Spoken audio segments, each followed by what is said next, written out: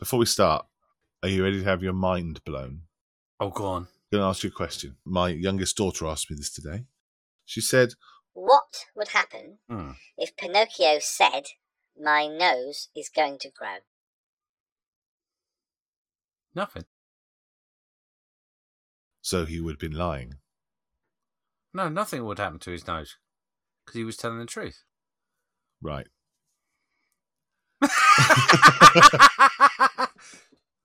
Is that right? That's not how I came up with it. I thought it would grow. I don't think it would, because I think his nose would be sensible enough to go, well, if he lies, I will. But he's not lying, because if I grow, then that means he was lying. But when he lies, it grows, so he's telling the truth. So you think the nose has got a separate brain, as it's able to decide? Well, clearly, because well, obviously something's going on. What a silly question to ask me. Honestly, what makes you think that the nose hasn't got a separate brain? How does it know it's lying if it doesn't listen to him? It knows its nose. That's how he knows, you see. So has the nose got ears? They're like fish ears because they're called nostrils. No, I just wondered what your reaction would be. But yeah, interesting, saying it wouldn't grow, so that he was telling the truth. It certainly would be a question to ask Pinocchio. Maybe he would know the answer. Yeah, maybe he would. Yeah, answers on a postcard. What do you think at home? Ask your kids, ask your family, see what they say.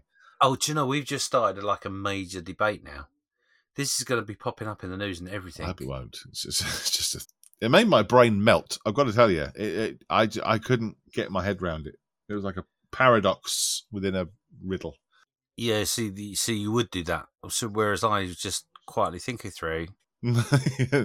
If you can explain that in any more complicated way, please do so in a message through any of our social media outlets, or even email us.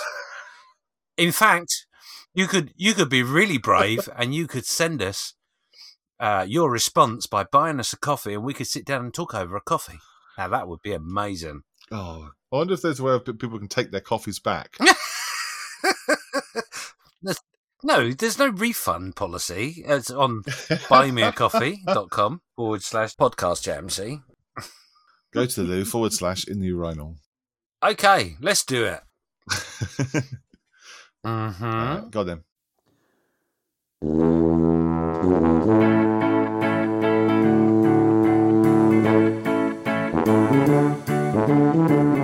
Hello and welcome back. Thanks for joining us for another episode.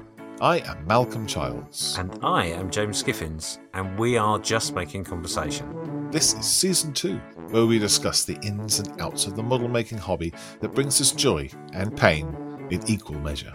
From the greasy sprues and the gloss coats, and everything in between, we are going to be Just Making Conversation. Remember, there are other podcasts you can listen to. Plastic Model Mojo. The Scowl Model Podcast. Plastic Posse Podcast. On the Bench.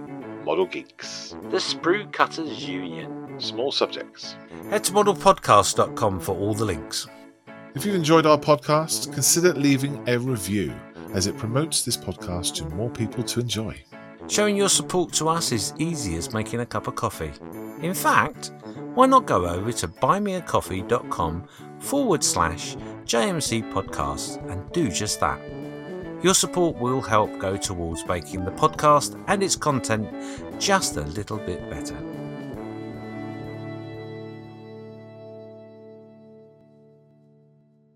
In this episode, we'll just be making conversation about displaying your models and how to make them pop.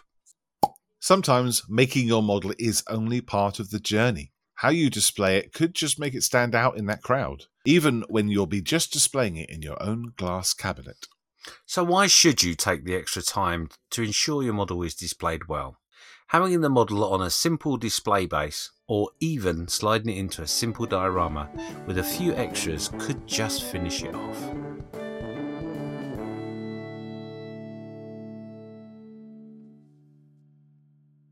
A big thank you to our supporters.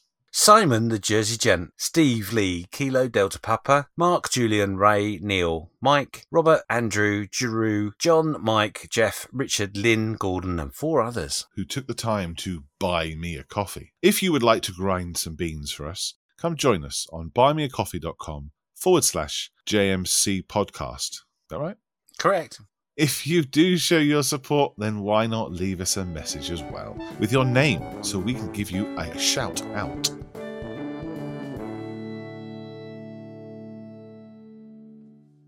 So, Malcolm, what's in the post bag today? Oh, yes, the post bag. I have it on a tab in front of me somewhere. Do you want to talk about the Heritage Con 14 first, or do you want to do that as part of the Mooseroos Cup update? Let's do it. Okay. Do you want to do the email as well? Do the whole lot? Yeah, let's do a whole lot while we're all loosey-goosey and ready to go. Okie dokie then. Looking in the post bag in the mailbox, busy always, we had a message from Duncan Young, who is from IPMS Hamilton, which is lovely to hear from you. Thank you very much. And he was saying, Happy New Year to the crew from IPS Hamilton. Happy New Year. A couple of things he wanted to touch upon. And firstly, Heritage Con 14, which is coming up, obviously. The IPS Hamilton annual show and contest back for 2022. It will be held at their club home base, the Canadian Warplane Heritage Museum in Hamilton, in Canada. The show is scheduled for the March the 27th, assuming that the current COVID doesn't disrupt things. Everything's open and back up again. So well done, everybody over there. And yes, hopefully it's all going to be part of our memory. He does say on here, we would appreciate any and all plugs. Plugs? We're not sending plugs over because I think they've got funny plugs in Canada, haven't they? They haven't got the 3 pointy ones, they've got the 2 ones. I thought they did have the 3 pointy ones. Oh, I don't know. If I just upset everybody in Canada by accusing them of having 2-pronged plugs. Not everybody in Canada listens. I'm sorry, Canada. Don't think they would mind if we didn't know what plugs, but I'm pretty sure that they have 3-point plugs. Okay, well, answers on a postcard or an email to tell us where we stand with the plug situation. And if they are like our plugs, they're the best plugs in the world. The only plugs there are in the world that should be in the world are 3-pronged plugs. 3-prong plugs. Let's move on. We have a poster and some links that we're going to put up in our Facebook. Yeah. We'll put them out for you. No problem at all, of course. We're happy to support you. Just going to have a look at heritagecon.com and all the information will be on there. Ah. Yeah. They've actually put a poster on the email as well. Whoa. That's brilliant. That's a heck of a poster. Love it. Yep. I'm looking forward to their competition. I'm sure they're going to do us a show report of some description. If you want a hand doing that, Duncan, then all you need to do is supply some pictures and I'll put one together for you if you want me to. No problem at all. And of course, the other thing, the very important thing, not the most important thing, but equally as important, Mooseroos Cup 3. They have an update for us. Basically, they realised they left the date for the submissions that we have to give them a bit loose and ambiguous. So to correct this, they've just pre-warned us that Saturday, March the 12th, 11:59 EST, Eastern Standard Time, is the closing date and time for our entries. Their plan is to judge the digital entries in the 2 weeks leading up to Heritage Con and make an announcement regarding this year's winner on the day of the show. Oh, is that going to be live? It will be, yes, if it's on the day of the show. It'll probably be done by a human. Pre-recorded. Yeah, what I meant by live was, are they going to do a live announcement on YouTube or Facebook or something? Oh. That would be cool. I know there's a possibility that a podcast or two might be there, but don't let them do it. Oh, no. Don't let them do it, because that would show us an air of bias. Well, could you imagine if Canada won it and it was in Canada? Oh, dear. Oh. Wow, yeah. The uproar. So, yes, I'm looking forward to that. I'm looking forward to find out who's won. I have actually seen a couple of pictures of other people's entries this week. Yes, lovely. All of them do. Yes. Oh, it's very exciting. I don't know how they're going to choose. They also say, which is really nice that they've said so, is that they thanked us for the participation in the Mooseroos Cup. And they said the YouTube video we dropped early in the year's contest was fantastic.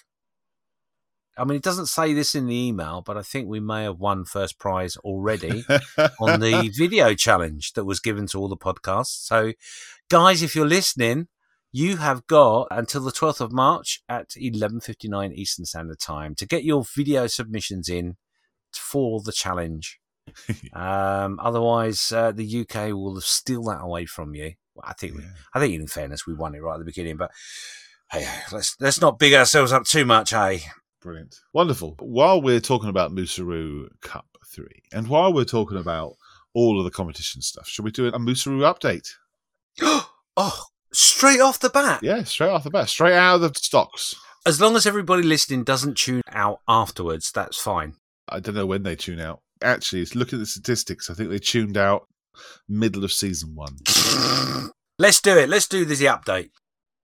Musaru Cup, the Musaru Cup. Let's talk about the Musaru Cup. Boom! Woohoo! The update indeed. Well, I've got some surprising news. Is it that there's no update again?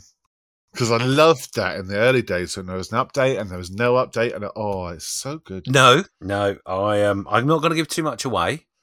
But you have to.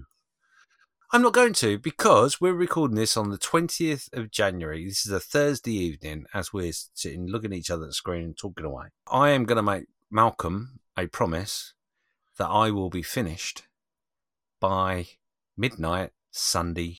So I have literally got a few days. It will be done. Sunday this week. Done and dusted. Wow. I think in the last podcast you made another promise. I did. You said that by the time we record the next episode, you would have done something. Yes, I would have finished the base. Have you finished the base? I have. No. Oh, okay. Oh, yeah. Okay. For listeners, I am looking at his base. Yes. That bit's done. That bit is done, because that bit goes with that bit. Yep. Like so, and then that bit goes with that bit. That looks really nice. Just so people know, I'm looking at something that's really, really good. So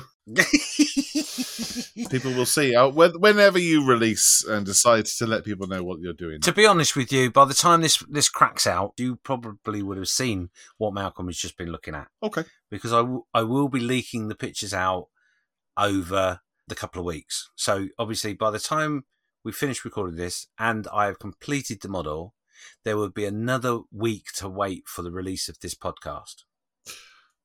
Okay. I'm with you. By the end of January, which is only a couple of weeks away, yeah, you will see everything in its entirety. Wow. Okay, cool. Well, they don't have to wait too long then. No, it's not too long. That's very exciting. Yeah, so I literally this evening have done the last little bits. In fact, actually, you haven't seen this, but I might be able to show you that. I don't know if. Hang on, I'm gonna have to get. Just bear with me as you all watch me get up and turn the light on. For listeners, James has got up and now turned on the light and has returned. Oh, tell me you can see that. The camera's like a potato. I can't see a thing. Oh, that's his head. Oh, yes. Yeah, that looks really kind of praying mantis-like. That's brilliant. That's just brilliant. Love it. Why I'm so confident is, let me explain. What I've done this evening is I have painted the last pieces. So they've all got their primary coats and colours and everything. Mm-hmm. And this evening, after I finish speaking to Malcolm for your delights, I will be putting a sealing coat on everything. And then I have the weekend to play. Ooh. To get all its final effects, etc. Are you going to weather it? Subtly, with some sort of way, yes. It's not going to be battered, but it's not going to be pristine either. Battered, like a Mars bar. Yes. Deep fried Gundam. deep fried Gundam. Yeah. Oh. So it's going to be done. It's going to be finished. It could be off my bench. Well done, mate. Absolutely brilliant. Well done. I had every faith in you. Yeah, so there you go. That's the Musaru Cup update. Wonderful. I think it's even taken you by surprise, hasn't it?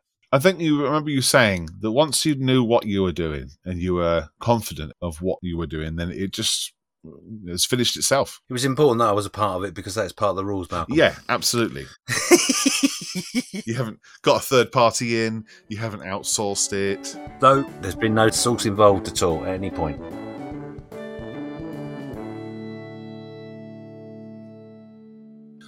Hi. Oh, tea. Lovely. Thank you. Oh, a cup of tea. Okay. Hello, James. Sorry I can't make you a cup of tea remotely, but I would have done if I could. With Deliveroo it. Yeah. Don't deliver it. I don't want the delivery man breathing on it to keep it warm. What are we talking about today? We are going to be talking about displaying your models and the importance of, or not, of the part of the journey. We mentioned it in the introduction. Could it be a part of your journey, whatever that piece may be? It's an extra string to the hobby, isn't it? Yeah. It's an extra string to the bow of model making. If you are making the models, then that's great. And once you've finished it, then what do you do with it? What do you do with that thing? Do you chuck it in the bin? Do you take a photograph of it and stick it on social media? Do you put it on your shelf and proudly show anyone who arrives at your home? Or you take it to your local model club? What's the next step once you've finished that model? You mentioned there about displaying your model on social media, and that is important, which we have spoken about that in the past, I believe. I believe we have. In the photography section of our podcast in season 1. I think also the social media section as well. As in the social media as well, yeah. For most people, I would say most people, that listen to a podcast or watch YouTube, their interaction on social media in some form there's very few modelers that I'm aware of in my circle of things that aren't on social media in some form or another. So that is part of the displaying as well. That's kind of where you get your model making friends from, I suppose, isn't it? Is social media. Personally, I know quite a lot of modelers who are not on social media. And for them, it's quite a personal thing. So they make their model, they stick it on the shelf wherever they are at home. And that's it. Whether they're living with family or friends or something, then no one gets to see them, just for them. And no one else. And that's what they build for. It all depends on how confident you are with what you're showing off, I suppose. So we'll come back to that in a second, because I have a question to pose to you about that. Is that how you envisage your model to be, on a shelf, just by itself, as a collection of models that you've made? Do they go off to competitions, or even a show, club table, for example? So do you take your models to a club and then on to a show where you're supporting your club by showing your models? Well, for me, the majority of my models are sat in boxes in the garage. And that is because I would take them to model shows to show on my local model club table. And so once they get back from the model show, they stay in the box. Because one, I haven't got the room to put them anywhere. And two, I don't want to break them. Because they don't travel well, do models, do they? And they don't travel in and out of that box easily. So they stay in there and they're safe. If someone ever came around to the house and said, "Oh, I'd love to see your F-15E," and I go, "Oh, wait there," and I'll go and get it. But then they say the minority of models that I make go on my display case, an IKEA one that has mirrors all the way around it. There's some extra sort of fakey shelves in there. And I would say it probably holds about 20 aircraft that I've built 4 or 5 years ago. And then some of the more modern builds, and some builds that kind of mean something to me. This particular kit that somebody gave me, or a group build or something that I was part of. Those are in there. They're not great builds in terms of perfection or nice weathering or build quality. It's just builds that I like and I had fun doing. So those are in here in the lounge with me on display. And I'm quite lucky that my family respects that's my hobby, and nobody's allowed to go in there with sticky, jammy fingers. No one's allowed to go in there and dust it. In fact, I used to have my A400 on display on the shelf, and my mother-in-law came over and wondered if the propellers went round. This is the one that was standing on its wing. Yeah, that's right. She said, "Oh, it looks so real. I wonder if the propellers go round." And to find out, rather than just asking, stuck her finger on the propeller and tried to spin it. And they do now go round. Oh, that was fun. And then my father-in-law said, don't worry, we'll fix it. And my wife, luckily, said, no, step back. Don't worry. When Malcolm goes home, he will fix it. I wasn't even there. And she was quite right. If you do break it, then say, sorry, here you go. Hey, it happens. Just be honest, it happens. But that was funny because my whole family here know, you don't touch the models. But obviously my mother-in-law didn't get that memo. At least she's just showing some interest in it. So mostly they're behind glass or they're in a box. Or if they're my painted figures and things, they kind of sit on the desk in front of me for a little while. Mm-hmm. So that was actually one of my questions was your display cabinet. Yeah. Do you have a system where you rotate or maneuver what's in your display cabinet so you enjoy a variety of your builds, or are only the precious ones get in there? Only the precious ones get in there, and once they're in, they're in. There's absolutely no way I can fit anything else in there unless I made some other shelf, but then it would just be too tight. You wouldn't be able to see anything then, it's just packed in. Mm-hmm. Because they're a 1/72 aircraft, they're quite flimsy, and moving them around, they don't like that. Oh. They don't thank you for that. No. There is a little pile of wheels on the side of one of the shelves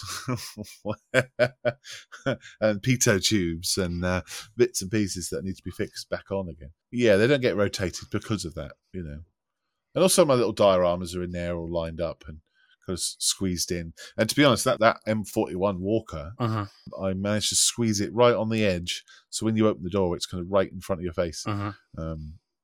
It doesn't look great because they look just piled in, but I just don't have the space in there, unfortunately. Yeah. I could go and take a few things out there, maybe, but yeah, I like it. It's out of the way. It's actually when my wife's on Zoom calls and Teams meetings, it's what everyone can see in the background of her Teams meeting. So she's obviously pretty proud of it to be in the lounge rather than just having a generic bookcase. Yeah. Yeah. That everyone has these days.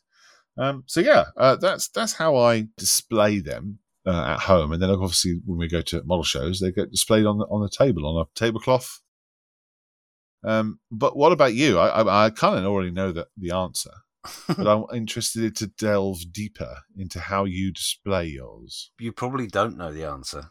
Oh, okay. While you were talking, I was busy thinking about my models and where they all are. So obviously, it's on social media, and you're aware of this, as quite a lot of our listeners would be. I have a hobby room, and in that hobby room, I have a wall that is primarily display cases in which some of my models sit in two sections. And then in the middle, I have shelving, which is primarily aircraft that I built and toon tanks and things like that. However, that is not all the models that I've built. Up in the loft, I have 4 boxes, moving size boxes that are jam-packed full of models that are... I have no idea in what condition they're in, to be honest, because they were packed into the boxes with tiny polystyrene balls. And I have moved several times and never take them out of the box. So, oh wow! I would say they've probably been in the box now for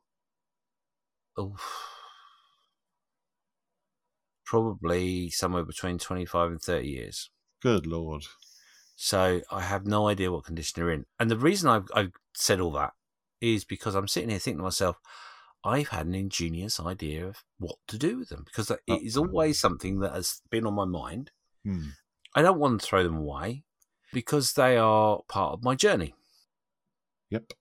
So thinking about it and thinking if I had a display case that covered all of my journey, it would be enormous.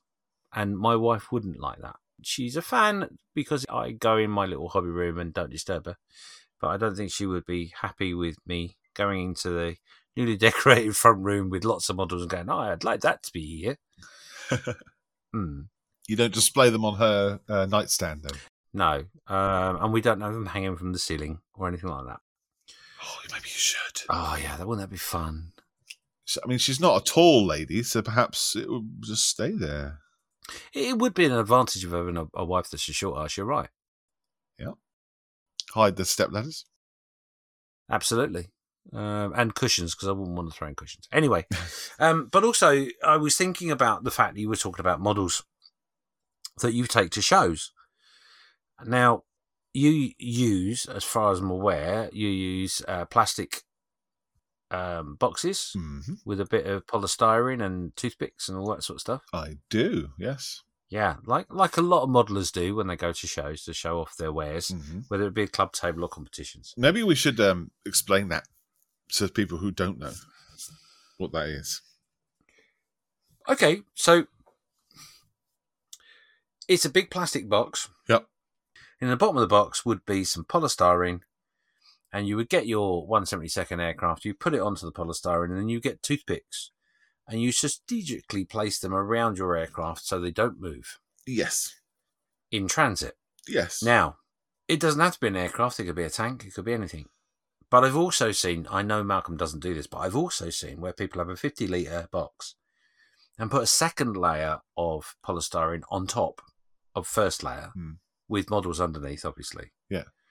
And the pillarage of some description to hold up the polystyrene, and then put a second layer of models in. Wow.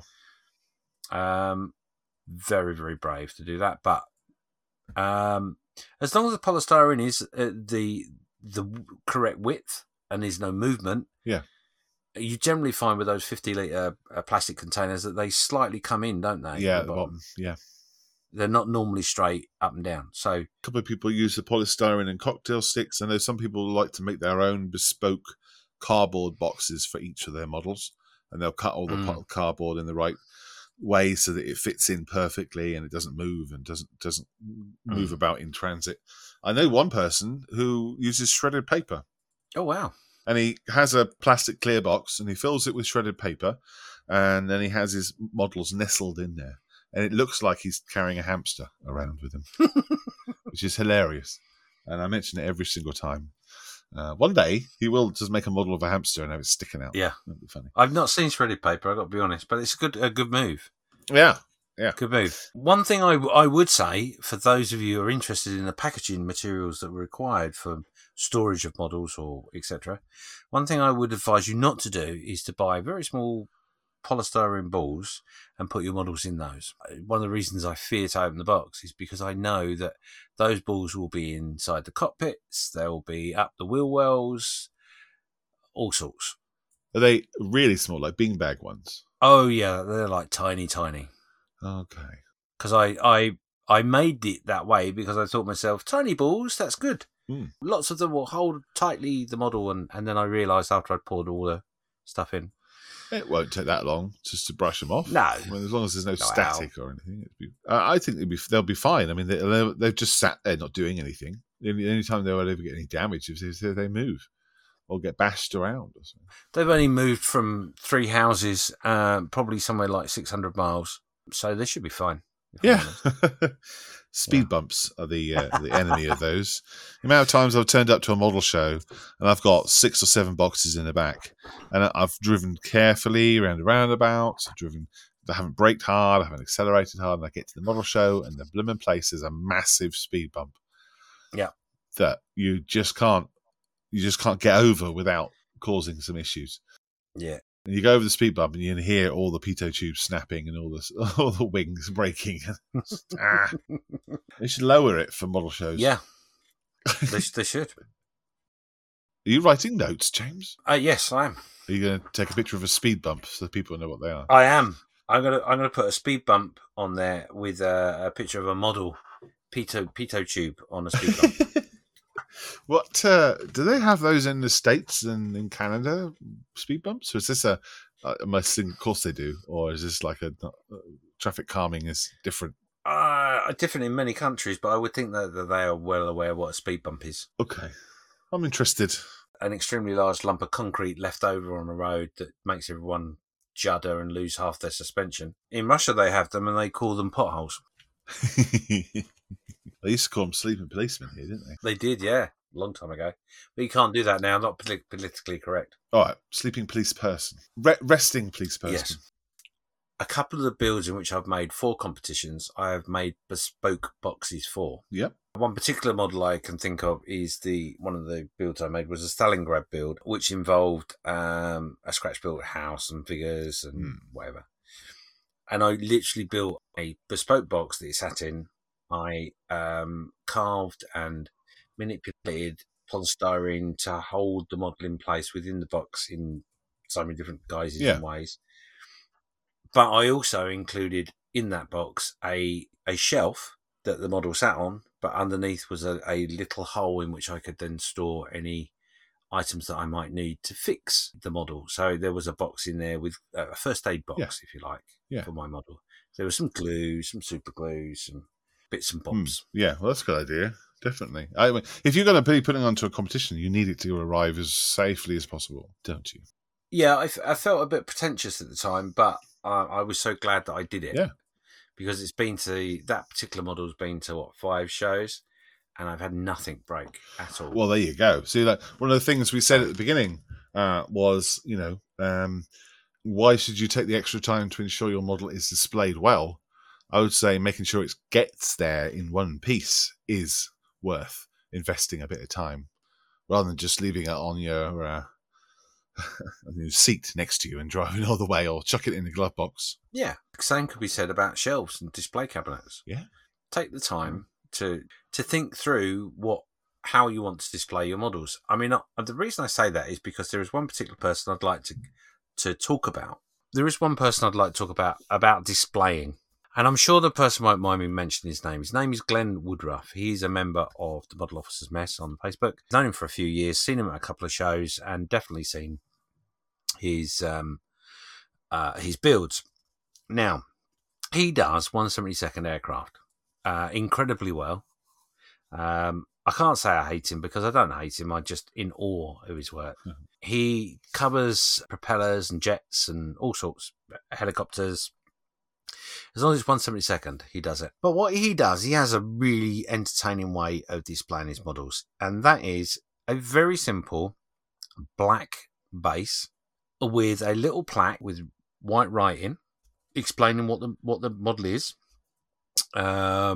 And he may go, in some cases, he may go as far as to have the squadron badge of the aircraft. Okay. Now, yes, he does enter them in competitions. I will say that right up front. That's fine. However, he also displays on his club table, because he's a member of his local club. And all these little square plinths with the models on, they're all the same size. The plaques are pretty much all the same size, depending on the description of the aircraft.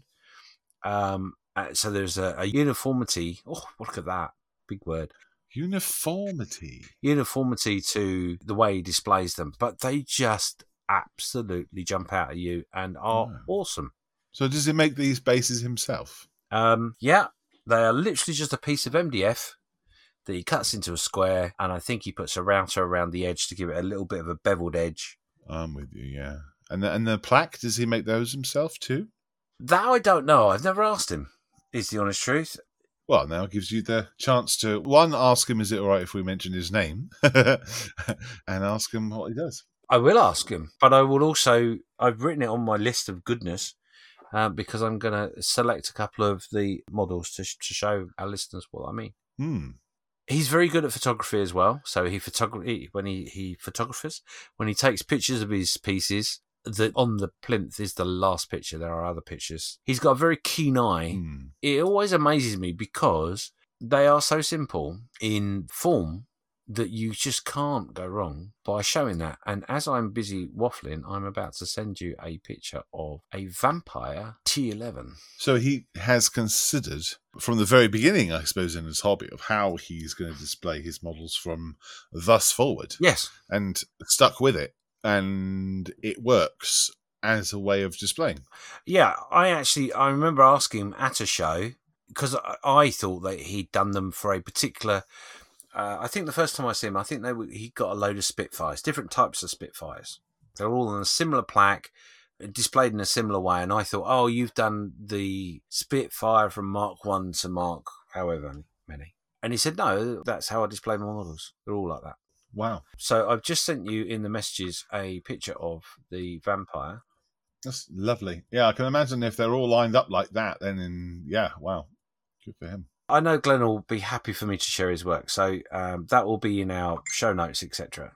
But we're talking about a 1/72 de Havilland Vampire T11. Now, this particular one has got 141st Squadron from RAF Cotteshall, mid-1950 to early 1956.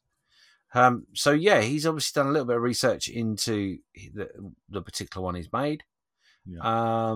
And yeah, it just sings to you. Honestly, they're awesome. Honestly. So he's gone for all about the aircraft. Yeah, the aircraft that he's built is the main event. Yeah. It's not about where the aircraft is. It's not about fitting that aircraft into a display or a diorama, because the base is black. So obviously he's removing anything from your eye view or your eye line, let's say.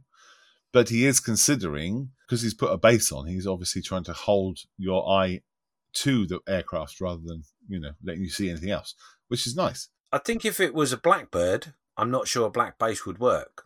I think you might have to go the opposite way. A Blackbird is 50 Shades of Grey bird, really. Isn't it? A Blackbird on a black base would be fine. He's making sure you only focus on the subject itself, which is nice. The reason I mentioned him specifically and the way he does it is because I want to try and encourage people to think about displaying their items and how they display things. Even if it's on a shelf, even if it doesn't go to a show, and even if it's just for you to look at. Well, also like the position that the audience would be looking at it, which way around on the shelf it's going to be. There's so many different things you consider. Usually when I'm making a model, the side that it gets displayed on is the side that doesn't have all the fingerprints and the side you painted. Everything else is the side that I painted. Its best side, the model's best side, rather than displaying the object in its best way. I always try and put it on a base of some description as well, no matter what that is, whether it's a plain wooden base like you're showing here, or it's just a simple picture of a base. A picture of a runway or yeah, that's right. Yeah, what's the name of the company? Coastal Display. Coastal Display? Coastal Kits? No, not Coastal Kits. No, it's not Coastal Kits. I'm sure it's Coastal Display. But even having one of those under your model, when you photograph it, or even you just constantly display on it, is fantastic, because it just gives you that context to where that model lives. It makes such a difference. Coastal Kits. There you go. Yeah, go and check them out. We'll pop a link in, and James is going to write that down. Yeah, I definitely am. They're a great company to go to if you are not the sort of person that wants to do dioramas and all that sort of stuff. But maybe that doesn't interest you, or maybe you're not sure how to do it, whichever. If you've made some helicopters and you want them to be on a helipad, those are the people to get. They are really, really good. They are bases, but they also do background sets as well. So you can fill your heart's content with any options. So, for example, I can think of somebody that builds cars and has got I think it may be a pit lane. Yep. Or something to that effect. It's a Monaco finish line. Yes, and he displays his cars quite often on those, and it looks great. It does. And also the other thing with that is often, I've heard this often said, that people weren't sure whether it was a model or the real thing. Yes. But it's also a really good compliment about the fact that you've taken the time and trouble to put it onto a base like that. Which literally is a purchase. It's no more than that. He does all different scales as well. 1/44 scale, all that sort of thing as well too. One of the great ones I saw is water. So looking from above down to the sea, and it's got the concentric circles of a downblast from a helicopter, sort of spreading out. Yes. So you could quite happily have a Sea King or another sea-based helicopter hovering over that effect where you can see the downblast from the rotors. It's brilliant. Really like it. Very clever. It's very, very clever. Yeah, there's a lot of movement into it. But also, like I said, it gives you context as well. Yeah, it also does like the blurred effect as well. So it gives you an element of movement. Yes. Do you know what I mean? So you've got an aircraft that's flying over something. Obviously, if you took that picture, it would be a blurrish background, and that's what he's got. And that moment for you to think, is that moving? Is that real? It's clever.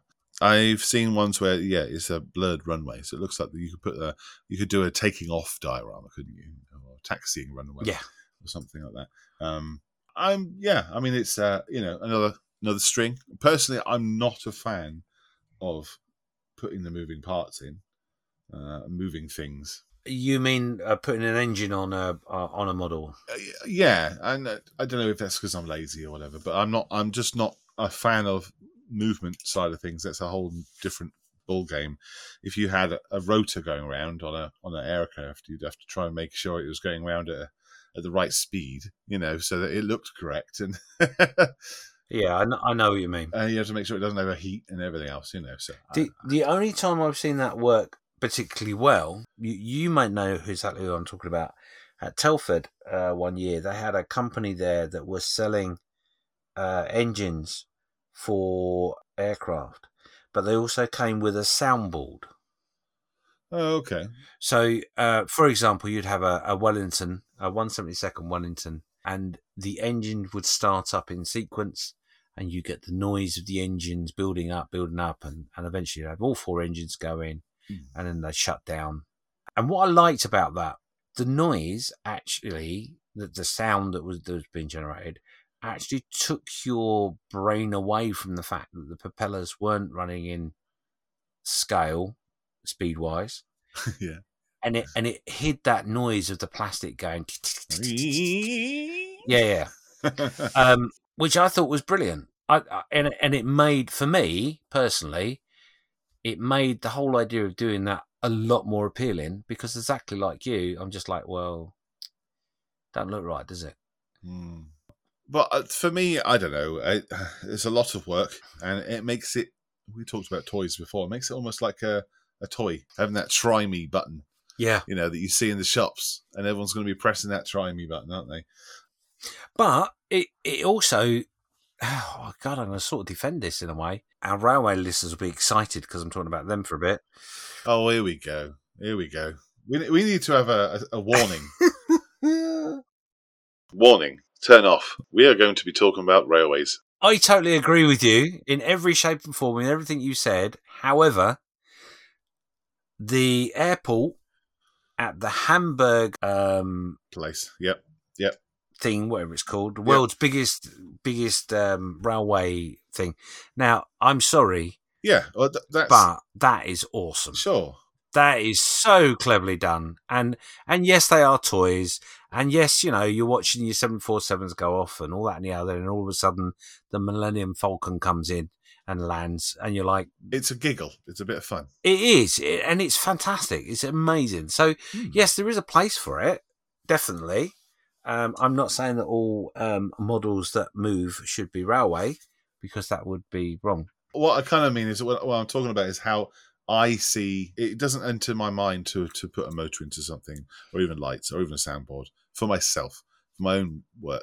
My work, my own projects and things. It's not something I would want to go down.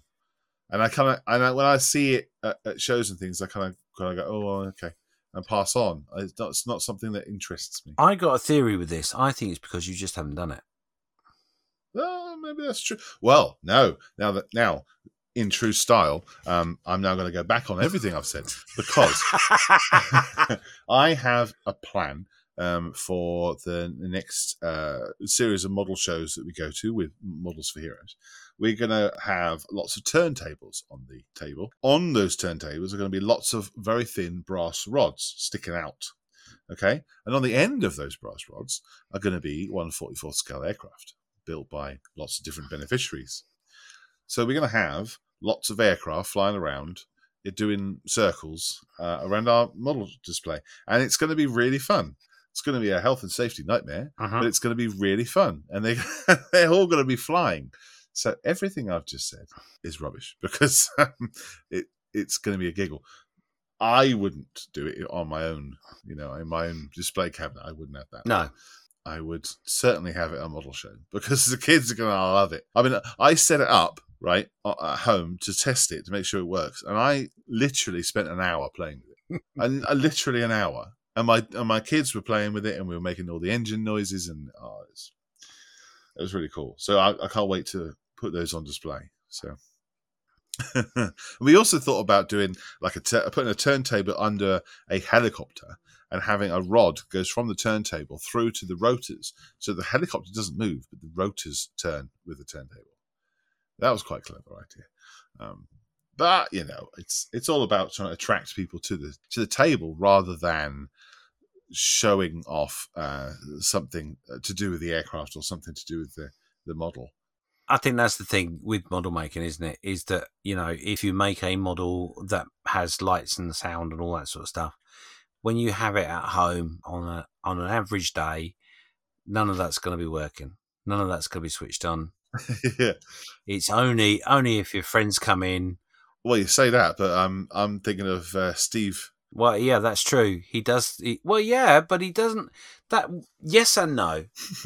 I'm going to go yes and no. That when he's doing his YouTube stuff, yes, he does turn on his models, but they don't work all the way through the night. And there are times when he's not doing his YouTube things that they're not on. Yeah, well, yeah, he doesn't have the public in walking through. I don't think they Hamburg as well. I think they probably turn all their stuff off at night as well. What you got to remember is the airport has to shut down for health and safety reasons, and because it doesn't want to annoy its neighbours. So, there are laws to that. So, yes, the Hamburg airport does shut down at some point. Yeah, sure enough. Yeah. But yeah, every time I see his display in the back behind him when I watch his stuff on YouTube, he's always got all the lights on and everything blinking away, which looks great. In sci-fi, it totally makes sense to me. If I was going to do some science fiction, I'd have lots of lights blinking on it and things like that. Not my bag, I guess. But it's the same as going back to the build that I made. That's got lighting in it, hasn't it, with the explosion?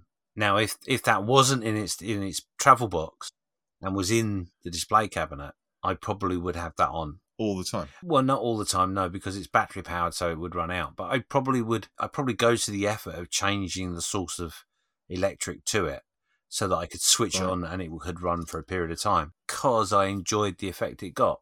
It didn't work as well as I wanted it to, but it was the first time I did it, and it ticked lots of boxes for me. So the fact that it's sat in a box, not displayed, is a little upsetting, because I really enjoyed making that, and there was a lot of things in which I learned, and sometimes by displaying your builds, it could inspire you for your next build. It could inspire other people from you watching you on YouTube or visiting the den. Well, one of the things I like to have in a base is have some sort of colour from the base represented in the aircraft or the tank or something, so that it makes sense that the mud that you have on your model, say, is come from the same mud that's on the base.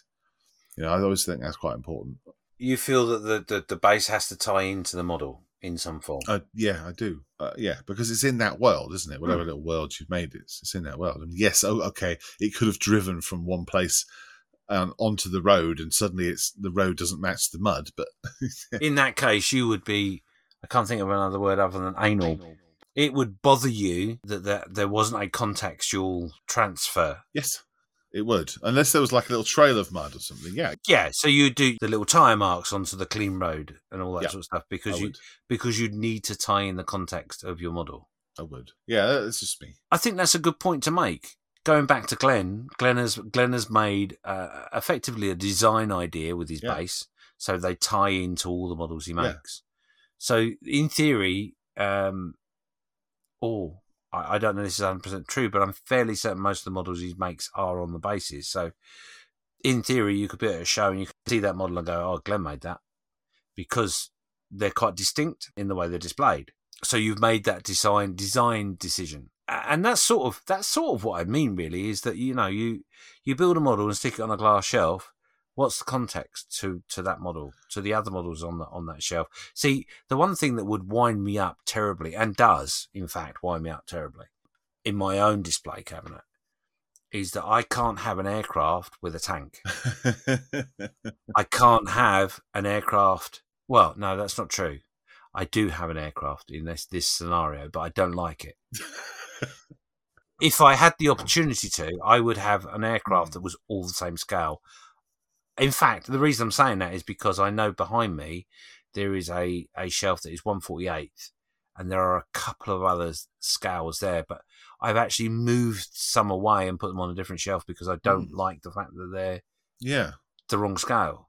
And the same with vehicles. I have trouble with that. That's quite a common thing. Quite a common way of wanting to display your stuff is in scale. Everything is the same scale in the same place. I'm sure he won't mind me talking about him, but I know a chap called Andy. He loves his airliners and his sci-fi, and he has separate rooms where he displays different scales. So he's got his 1/350 room, he's got his 1/72 and his 1/44 room. Yeah, that makes sense. And there's display cases in those rooms that have the different scales. And when he makes something that is in the wrong scale, he really has to work out where he's going to put it, because it can't have it in the wrong place. I can understand that, and I can respect that. What's the word? What is it he's trying to do? He's trying to display all the other models as well as the one that he's putting in there. It's not about that one model, is it? It's about the collection of those models. Yeah, it's a continuity in displaying of scales, and maybe even to a point with type. Yep. Because I know people that also do that as well, where they won't have a Second World War aircraft next to a First World War aircraft because the context is wrong. Yeah, I've got modern aircraft on one shelf, and then I've got everything else on another shelf. So I think we all subconsciously make those decisions anyway. And there are very few, I would surmise, that have a shelf of, I'll bung it up there. Yeah. I do know of somebody that is like that, to be honest, but but I don't think that's a bad thing. It's just, I think consideration should be made to what's going to happen to the model after you built it and where you put it. I think that's what we're talking about, isn't it?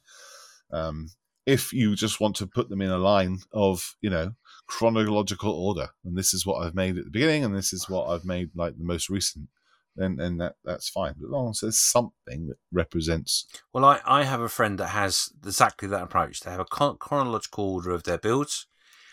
And as you go along the builds, once you get to, if you say, for example, you start on the right, and my hand is now pointing on the left.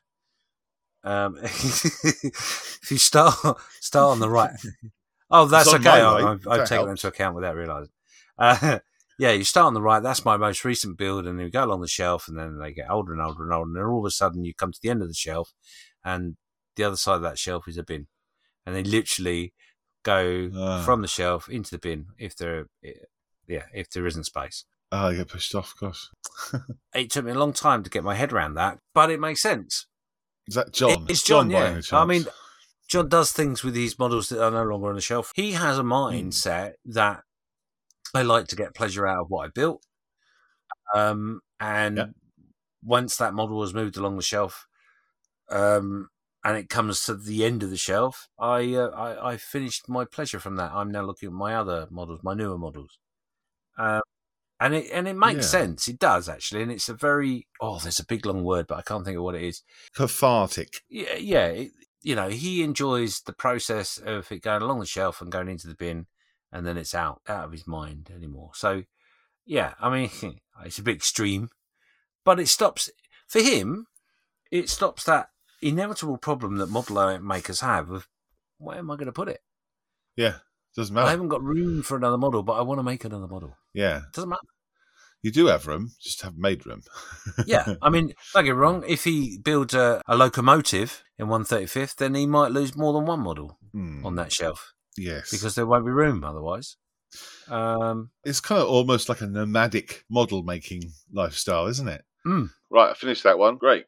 In the bin. Next one. Yeah, move on.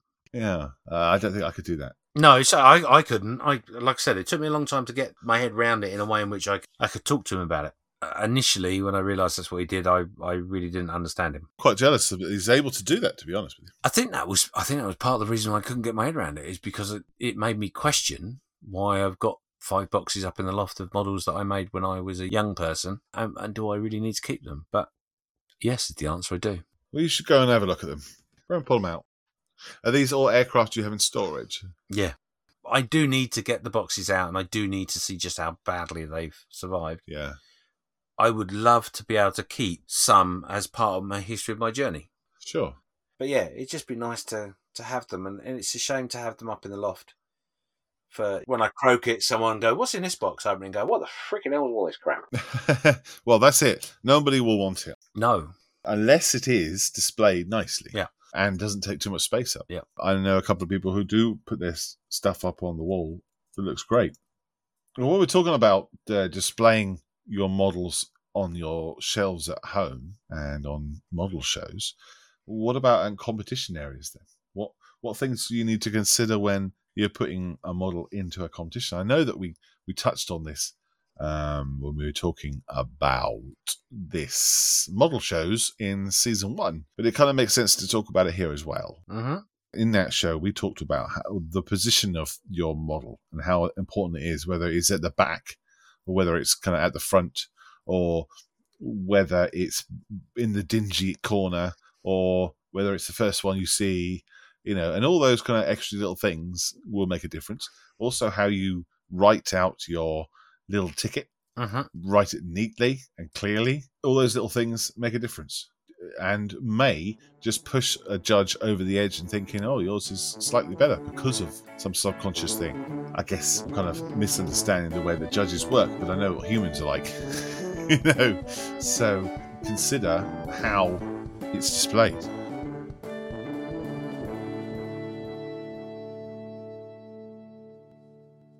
So making sure your achievements are looking their very best will increase your sense of completion and inspire you more, leaving you with just that little extra pride. It doesn't have to be a diorama. A simple base could just be that little extra that makes it stand out. Competition areas are full of builds, and you want yours to be the one that stands out or sticks in the mind of those judges. Next time on Just Making Conversation, we will be talking about the world of wargaming and falling down that rabbit hole. Goodbye. Goodbye. Cheers. See ya. Bye. Take care. Love you. Coastal Kits, Speed Bumps, Glen, Hamburg Railway, Packing Balls. That's the highlight. Do you know, I'm going to take that to Tesco's one day and go, I got the shopping list. We need some speed bumps and some very small balls. Typical JMC podcast, talking about everything else but the thing we're supposed to be talking about. I enjoyed that. No worries.